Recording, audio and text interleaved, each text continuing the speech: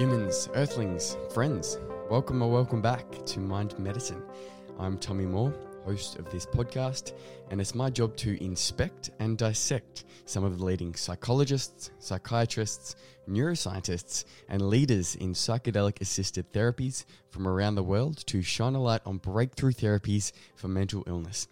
Awareness, education, and better therapeutic solutions are urgently required if we are to have any chance of alleviating the suffering of individuals and the burden of mental health on society.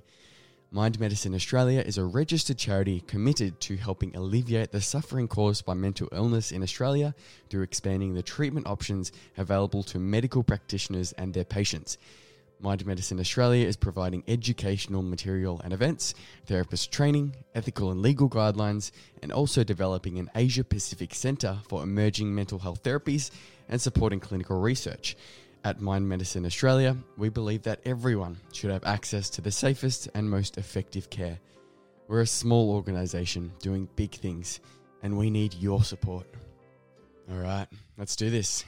Dr. Alana Roy is a psychologist, mental health social worker, counsellor, advocate, researcher, mindfulness meditation teacher and therapist, and has spent the last 13 years working in a broad range of settings including suicide prevention, trauma, sexual abuse and family violence, and also the disability sector. She also has a diploma of Auslan Sign Language, and more recently, Alana has dedicated much of her time to psychedelic-assisted psychotherapy and plant medicines, providing integration therapeutic support services for communities across Australia, and is now the National Practice Manager for Psychological Services for Mind Medicine Australia.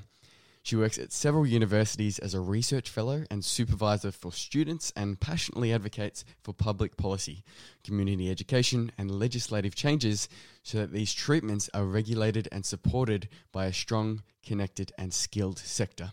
Alana utilises and offers a wide range of therapies in her practice, including emotion-focused therapy, eye movement desensitization and reprocessing, EMDR, cognitive behavioural therapy, neurolinguistic programming, acceptance and commitment therapy, and mindfulness and meditation approaches. Alana and I discuss current and future therapies and treatment options for mental health, the potential complementary effects of mindfulness meditation and psilocybin, some traditional rituals and practices for altering consciousness, the categorization of drugs in modern society. We also speak about the default mode network, a brain network related to self-referential processing that seems to be an important hub in mental illness, and much, much more. So without further delay, please welcome Dr. Alana Roy. Alana, thanks for joining me. Thanks for inviting me. It's great to be here. So I guess we can start this conversation by sharing your background, qualifications, and what actually led you to work in the field of psychedelic therapy. It's been an incredible journey. I started off as a mental health social worker and then got my psychology and my PhD. And my background over the last 15 years has been in disabilities. I'm really passionate about working in that sector, and suicide prevention and sexual abuse and family violence. I've also worked with across the lifespan, so children, youth and adults and families. And I guess underpinning all of this work is trauma and grief and loss, which is, an experience that we all go through at some point in our life. And from my experience, it's just really poorly addressed and treated and responded to in the mainstream mental health sector. So over the last probably 5 years, I went through really big personal and professional transformation where I was doing a lot of sexual abuse therapy and really struggling with the inadequate treatments and therapies that were available. And I personally went overseas to some legal centres and participated in psychedelic medicines and experienced firsthand the depths and the enormous benefits of these medicines when they're provided in a safe setting. Which, when I came back to Australia, I had no integration support. There was really not enough services that could, support me with that growth and development in a personal and professional sense. And I was lucky enough to be connected to Mind Medicine and really deeply humbled to be in this role of being the National Practice Manager of Psychological Support Services. And yeah, our goal is to bring these services and supports to Australia to address the huge need in the mental health sector. Yeah, wonderful. And is it possible for you to share your experience with psychedelics? What have you gained from that, or what insights did you acquire from that actually led you to push psychedelic therapy into the legal matters and potential future practices? I think for me personally, being a very, rational person who's, deeply engaged with science, I reached a point in my personal journey, but also working with people with complex trauma and sexual abuse, that the tools that we had, the therapies and means of supporting, myself and also my clients, it was lacking such depth. It wasn't able to hold the pain and suffering that we experience as being a human being. And from my experience, psychedelics really gives the person the ability to delve deep into their own resources, their own inner wisdom, their own spiritual beliefs and philosophies in a way that traditional therapies and medication just can't provide. So it was from having those personal experiences and seeing hundreds of people's lives transformed through these medicines in a way that I just hadn't seen with traditional psychotherapies and medications, that's really made me an advocate for mind medicine and the wider psychedelic community. Yeah, absolutely. And the trend in mental health conditions, especially over the past few decades and particularly even more recently, is rising, and it continues to rise. And as it seems, our mental health care system is badly broken. If you compare mental health to any other healthcare system, it fails abysmally. And it's quite sad and disappointing to see how bad of a track record it has with all the use of pharmaceuticals like antidepressants, anxiolytics, SSRIs and other pharmaceutical medicines. Yet rates of mental illness are rising, rates of suicide are rampant, rates of addiction are increasing, and we haven't really seen any innovation in mental illness for many decades.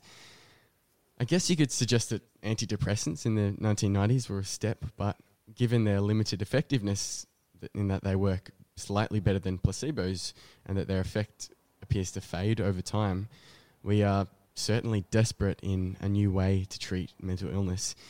And I mean, the modern world is meant to be designed for humans, but we seem to be more disconnected than ever. Is this core feeling of disconnection a breeding ground for mental illness? Are we living in a world that is maybe not so well designed for humans? Yeah, it's a really big question. I guess we do live in a very fast-paced society, particularly in a capitalist society that is fueled by competition and individualistic culture. And, it's really rare for people to have the time and space for family, for culture, for community, for spiritual connection. And, even more so due to COVID and all the restrictions that everyone's been facing. And this is why I love the potential of psychedelics, because, the research does suggest that when people do participate in psychedelic-assisted psychotherapy, they can feel more connected to themselves, to nature, to the world around them, and to their families. And, this data is just not replicated in antidepressants, for example. Yeah, absolutely. And researchers also found that psilocybin shifts emotional biases, which is hugely important in the treatment of depression. And when patients have what is called negative biases, their internal thinking gets stuck in ruminating loops of negative thoughts. And I'm led to believe that most mental illnesses have a similar neural cascading effect, in that each illness is a certain type of ruminating loops of negative thoughts. And I'm really interested in the work that you're doing within mindfulness and meditation and the potential complementary effect of mindfulness and psychedelics. There are a lot of different ways to meditate. And when we say meditation, this is not necessarily an Eastern thing or a Buddhist thing. This is paying attention to the nature of who you are. The fundamentals of being human are the same, no matter which continent or country or religion that you're from. the entire species is made the same way. And the word meditation in English could mean anything for someone. I mean, for some it's fashion and for some it's an endeavour. What do you believe the role of meditation and psychedelics has for society and for mental health? Well, they're very complementary. So, for example, at My Medicine Australia, I run the integration support services. So we support people to develop their own practices for self-care and inner discovery. And that is either through their use of psychedelics in legal treatment centres or different contexts, or through meditation such as daily rituals, which, connecting with earth, connecting with their local environments and habitats, their animals, breath work, shamanic drumming, different types of even podcasts and music that can help them tap into different alternate states of consciousness. So there is, a diverse range of modalities that people can access during their state of anxiety or depression or trauma that can help them to delve deeper into themselves. And ultimately, psychedelics is all about that, creating the container for the person to go inwards so that they can, overcome the challenges that they're going through. Yeah, absolutely. And what are some of the different types of techniques within mindfulness and meditation that perhaps you incorporate into your practice? So firstly, I'll talk about some of the therapies that I do that are really complementary to psychedelic-assisted psychotherapy or providing integration support for people. The first one is EMDR, which is eye movement desensitization and reprocessing. So people are able to go through a whole journey in that session where they are able to look at their trauma, bring it to mind, really consciously experience it, while they're supported to notice their breath, their body, sensations, triggers as they unfold throughout the session. And we also in that look at their negative beliefs that are underpinning the trauma or the conditioning that they may have had, and positive thinking, something that they want to call into this new state, new way of being once they've processed their trauma. So I found EMDR to be really effective for people who are wanting to process trauma but also challenging psychedelic experiences. They're able to bring that content to mind and work with those subtle levels within the body as well as their thinking. Another therapy that I do is emotion focus therapy. And again, the client typically, sits in the room for about an hour with their eyes closed, and we journey inwards and we explore, the rich terrain that's in there. So it might be symbolic experiences, episodic memories, psychedelic images and content, whilst working through their body and all the sensations that they're experiencing. And the overall goal, I guess, of my therapies, and particularly psychedelic-assisted psychotherapy, is helping that client to develop their own inner wisdom, their own inner healing, so that they're not needing to rely on a therapist or an antidepressant. They're able to access their own, toolkit and their own skills and have the container within their body to be able to delve deep and, work with the content as it unfolds. Yeah, absolutely. And I believe that psychedelics, they don't seem to work like most other drugs in that they're more, I guess the definition of psychedelics is mind revealing. So they give the opportunity to the patient that they can actually look inside and see things more clearly. I'm sure that really has a complementary effect with meditation down the track and incorporating that into your daily life. And coming back to psychedelic-assisted psychotherapy and talking about mystical type experiences, the phenomenon of mystical experiences is generally associated with religious or spiritual traditions, and I feel that spiritual health is very often neglected, and part of the reason it falls under the umbrella terms religion or spirituality, and that you must label yourself as religious or spiritual to be engaged in spiritual practices. But as long as humans have inhabited this planet, there have been compounds found in nature that trigger or facilitate extraordinary encounters. We have this symbiotic relationship with nature, and that we're not just spectators but active participants with nature. the usual way of thinking about nature is that of a very passive relationship, but I'm certainly someone who's been curious about how we humans interact with plants, or how we use plants or fungi, and how in turn they use us. What I find interesting is that we use plants to change our experience of consciousness, and a very select group of plants and fungi have developed the chemistry that does this with varying degrees of disruption.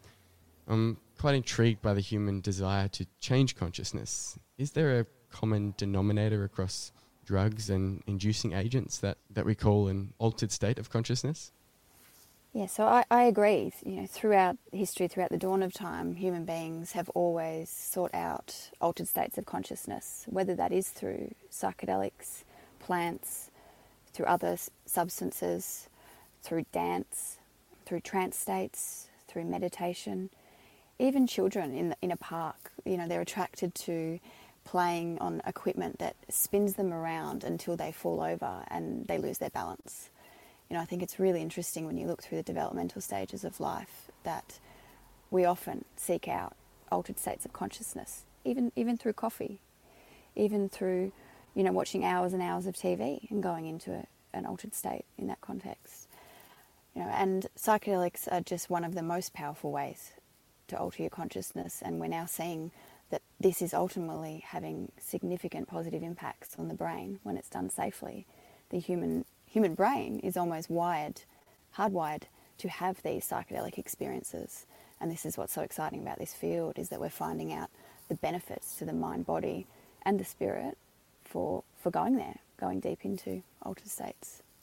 Yeah, absolutely. And I think part of the reason why I'm doing this work as well is that I think the way that we categorize drugs is very strange, I feel. And we have this group of legal drugs and this group of illegal drugs, and then, it's just kind of one way or the other. Of course, there are legalities that are important, but I think how we categorize drugs is quite important. Like, we could go for a run. That's also a drug that changes your biochemistry. You could do some breath work. You could do some meditation. These are all changing our perception or our consciousness in many ways. What do you think is most misunderstood about psilocybin or MDMA? I think there's a lot of stigma with MDMA and psilocybin, which is really a result of the 50s and 60s during the anti-war protests and the huge amounts of people who participated in psychedelic use during that time and were labelled as a counterculture to the establishment, and that left a huge legacy of stigma that anyone doing these medicines will tune in, drop out and never return to society. And it's stigma, because I know so many people who are lawyers, police, surgeons, doctors, teachers, mothers, grandmothers, who have utilised psychedelics for either spiritual growth or for their own mental health, and they are fully active moral citizens. And I think there's a huge we've got it backwards, given how damaging alcohol can potentially be, and cigarettes and other substances, yet they're legal. And these substances, particularly psilocybin, that's naturally occurring, and when taken in a safe context, is non-toxic and non-addictive. I feel like we've got the narrative backwards. Yeah, I 100% agree. It seems to be that this Western culture is the only culture to have not actively participates in psychedelic rituals or traditions, which is quite remarkable. You can look at all the traditions dating back to millennia, and they all have these spiritual type practices that use psychedelics from various plants and fungi. I think there's only one culture, the Inuits, and they didn't use it because it didn't grow there. So it's really fascinating how much the culture evolved using these substances, and many believe that the use of psychedelics brought about religion and spirituality, connecting to something that is not an ordinary state of consciousness. I'm quite interested in the default mode network.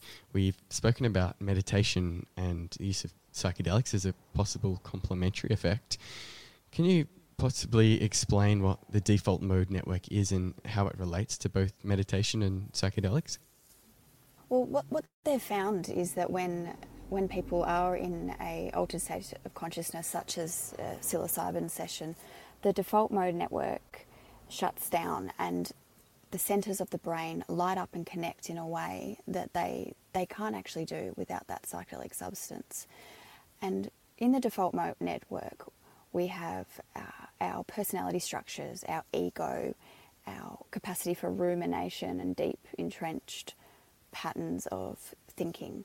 And when that is shut down, and for many people they may experience an ego death, this actually is experienced, subjectively reported as a dissolving and a reboot of the mind and the psyche.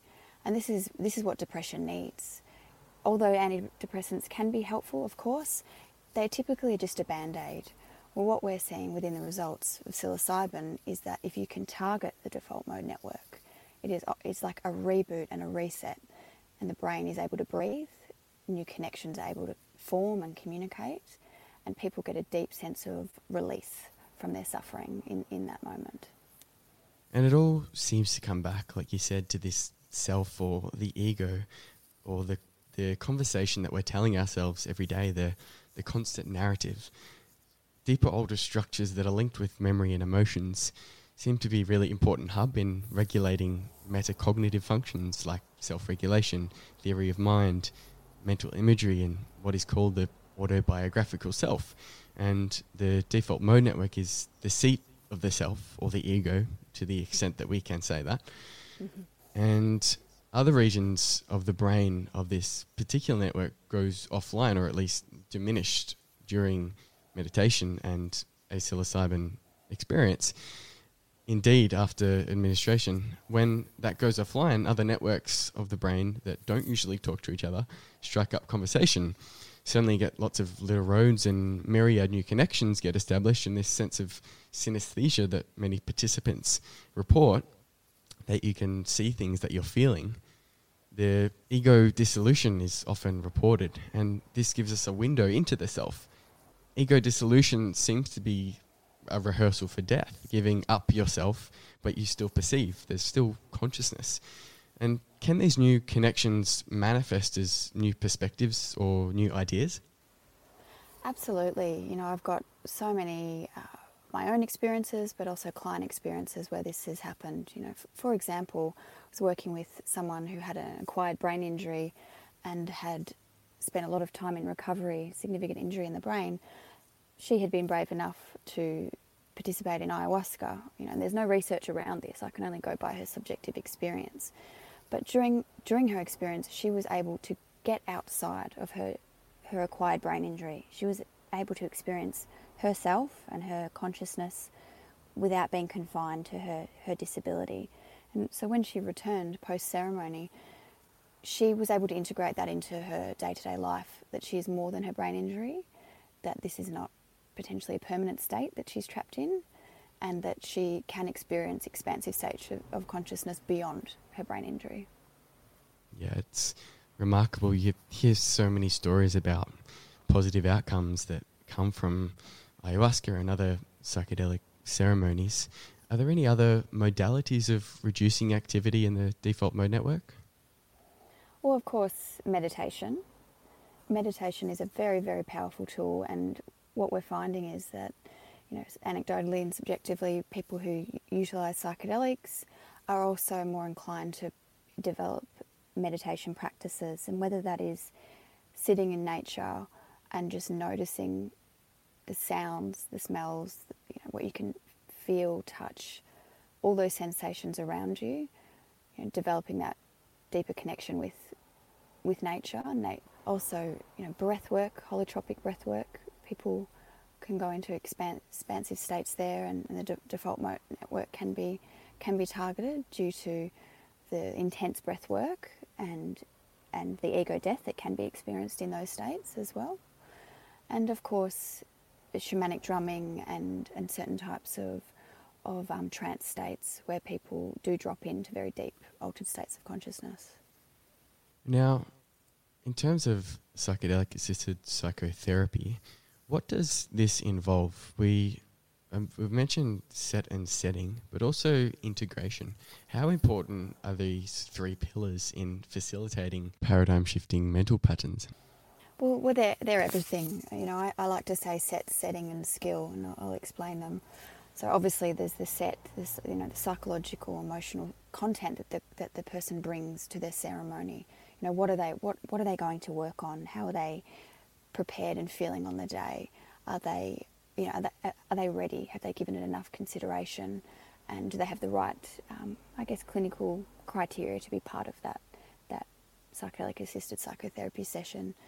And then the set, of course, is the setting, the nuances in the environment, the music, the rituals, if that's what the client wants, the safety that's provided by the facilitators, and everything else that goes to providing that container for that client to journey deep. And of course, integration is what follows afterwards, and it's an ongoing journey. How people can be supported to bring back something from their psychedelic journey. There's a lot that you can't bring back because it is inevitable, or it is beyond what we can explain with our language, beyond space and time.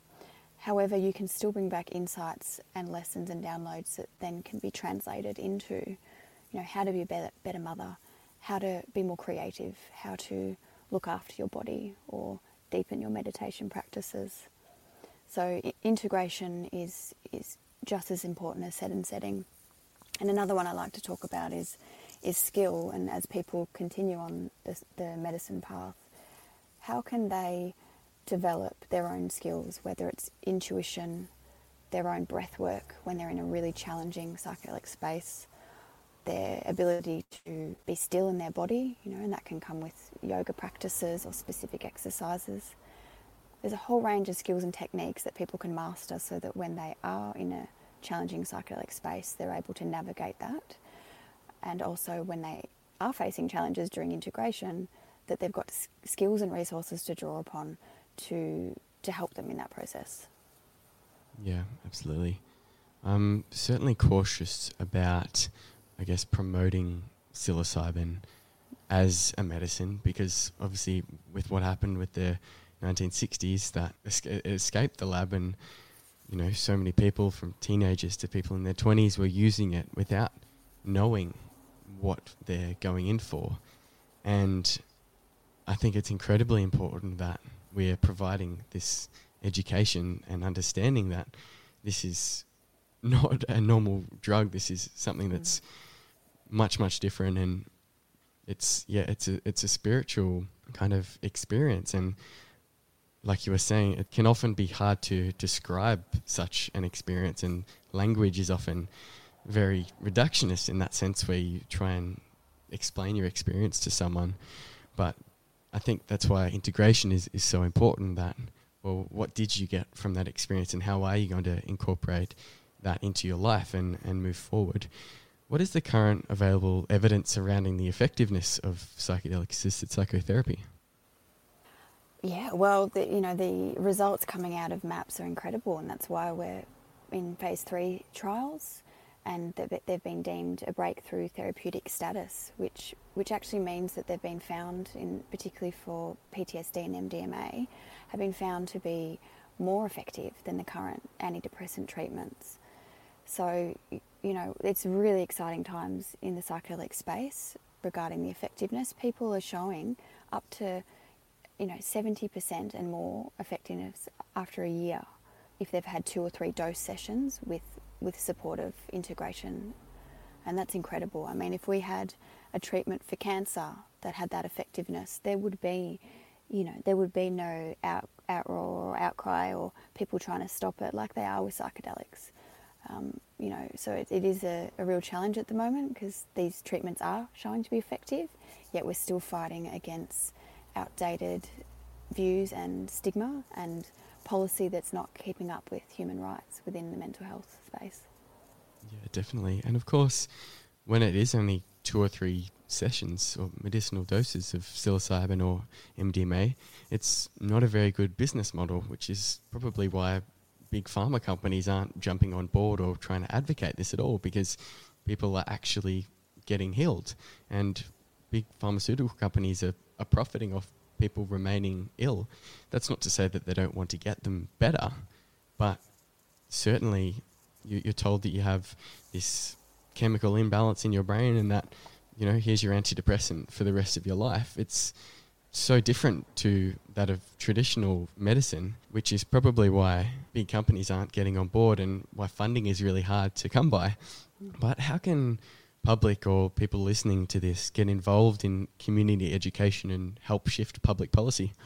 Well, I mean, there's one thing I want to mention is that I agree with you when you said that psychedelic medicines, they need to be taken seriously and, safely, because they are like no other medicine on the planet. They are one of the deepest forms of altering your consciousness. And with that comes a lot of reverence and respect, and we need to make sure these medicines are taken safely and are with people who have integrity. But we also are being too overcautious about the risk, given the risk that antidepressants have for people, increased suicide thinking, agitation, nausea, weight gain, multiple antidepressants across a lifetime. And also the inherent risks we have by withholding these treatments, psychedelic-assisted psychotherapy, from people who are suffering. The risk of suicide, in Australia is one of the biggest killers. So we need to balance our need to make sure these medicines are safe, but stop being too cautious, because there is so much suffering happening, so much mental illness, and we know that when these medicines are taken in a clinically safe context, that they're non-toxic and they're non-addictive. And we know that now, so that we should not be holding back. Yeah, definitely. Given that psilocybin is being trialled for addiction, a lot of people may be raising their hands and say, well, why are you using a drug to treat drug addiction? Like we were saying, it's nothing like any other drugs that there are. These are compounds that are found in nature and really provide moral and ethical framework going forward. What accessibility issues do you think we need to anticipate for particular groups who may benefit a lot from these medicines? Well, Mind Medicine's focus is, of course, we're a not-for-profit and wholly clinical, and our goal is to make these medicines as affordable and available to those in need. And as this rolls out across the country, we will be working hard to making sure we can get these medicines, whether it's through different schemes, different types of university programs that make the guiding more affordable and accessible. We will be, exhausting all possibilities to try and make sure these medicines are affordable and accessible, because that's our goal and that's where our heart is. Yeah, wonderful. And do we know anything about the Aboriginal Australian history and relationship with psychedelics? Or in what way does psychedelic-assisted psychotherapy draw on Indigenous cultural practices and traditions in its approach and delivery? Well, I'm definitely not an expert on that, and I've worked with a lot of Aboriginal and Torres Strait Islander people from a trauma perspective, and I think there's a lot of mystery around the use of psychedelics and plant medicines with elders and traditional people, and I would love to connect with them. Me and Renee, who's designing the certificate in psychedelic therapies, it's a major goal of ours to reach out and connect with these elders and these leaders and see what would work for them. And ultimately, I feel that the psychedelic-assisted psychotherapy model could absolutely be integrated into Indigenous cultures, but they would need to have the ownership and leadership in that space. But the complementary nature of these medicines with their dreamtime space, their connection with the land, their many rituals and altered states of consciousness that they go into, even their connection with totems and animals and spirit guides, which I think is beautifully complements the psychedelic space. But ultimately, I'm not able to comment on I guess their stance on psychedelics. I'd love to hear more from them. Yeah, wonderful. No, that's totally fair. And there are a number of potential positions from which people seem to be engaging in this field. philanthropy, investors, researchers, scientists, participants, clinicians, therapists, educators, even podcasters. Are there some areas or roles that you anticipate that we need to see more people getting involved in than others? The beautiful thing about psychedelics, it's a field like no other because it covers psychology, anthropology, sociology, science, spirituality, philosophy. It's, from what I can see, it is an area of research and exploration that actually touches and unites all of our disciplines, all of our experiences in humanity. I personally love to see this evolving in the religious space, and that's why it's been incredible to have the support of some of the Muslim community, the Jewish community, and even the Catholic priests on our advisory board. So seeing how traditional religious structures are actually embracing psychedelics and breaking down that stigma that you can't have both. You can have your traditional religions merging with psychedelic science and medicines. I would also love to see the universities all around Australia really get on board with psychedelic science and not miss out on the opportunities, not fall behind in the times, because Australia is at the moment, when we compare ourselves to other countries and other universities, the conservative nature of Australia is really preventing progress and dynamic interventions from being, created for our Australians who are suffering.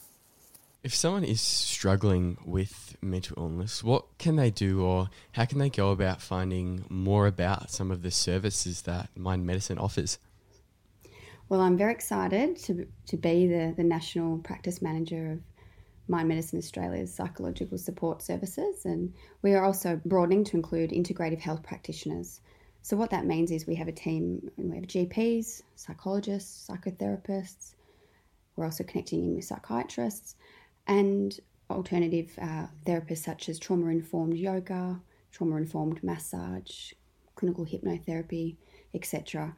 We're building a network of practitioners around Australia who have either the lived experience of these medicines or have a deep interest and specialty in alternative states of consciousness, as well as their modality that they're trained in.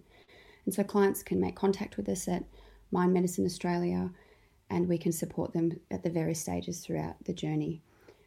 Given that this is illegal in Australia at the moment, we don't encourage recreational use. Our focus is wholly clinical. However, the service that I run does support people who are in a recreational space. Trying to keep them safe, as connected as possible, educated, and provided really high quality integration services, because that's just something I personally didn't have when I went overseas and came back to Australia. The current services in Australia just weren't able to meet me at that level, and that's why we have designed this service, so that we can really support people on their journey before, during and after. We also, Tommy, have a range of other services such as Zoom study groups. If anyone's interested in learning about psychedelic science, we get together and read articles. We also have Zoom integration groups to connect people around Australia so they're not isolated and they can integrate back into community and really make meaning out of their psychedelic experiences, because there's really no point journeying that far and wide and deep if you're not able to come back and make tangible, practical changes in your daily life.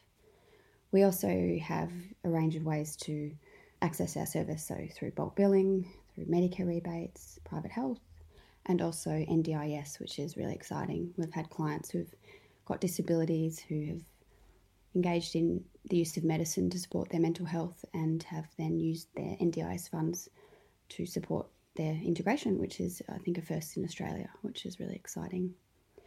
We also have heaps of opportunities to get involved, so webinars, chapters, volunteering. We have lots of people contacting us, and we're really keen to bring everyone in and see what skills you have to be part of our organisation and develop you further. And lots of other services that are unfolding, which stay tuned and we'll keep you up to date. Perfect. And also there's a special access scheme. Could you explain how that works?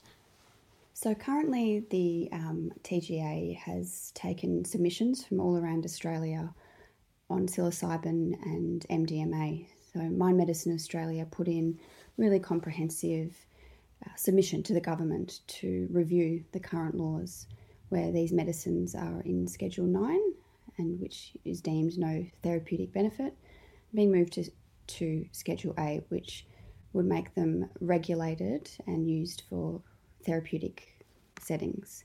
So we're currently in a process of advocacy and looking at potential law reform, and it varies state by state depending on additional laws. So the best thing that clients can do is if they have a diagnosis of major depression or PTSD and they have tried multiple treatments and they haven't worked, so they have to have proof of a history of this diagnosis and multiple treatments, and they can apply through the Special Access Benefits Scheme. They will need a psychiatrist to support their application and documentation to ensure that they're safe and they meet the clinical criteria. For example, no history of psychosis or mania or bipolar, no family history. And if they do meet those clinical criteria, then it's possible that they could be granted access under this scheme. However, it's an evolving space and we're in a big historical stage of consultation, and we encourage clients to make contact with us and their psychiatrist to see if they're eligible to begin this process. And if it were to come down to a Schedule 8 from Schedule 9, what would that mean for research and psychiatry across Australia or the states that are in that reform? Because we're in a big stage of consultation, I guess what I can say is that the goal is to do similar to what's happened with MAPS, and we have the phase 3 trials rolling out, and they've been granted breakthrough therapeutic status. What it means is that they can be used safely in clinical settings attached to a protocol, an MDMA protocol and a psilocybin protocol.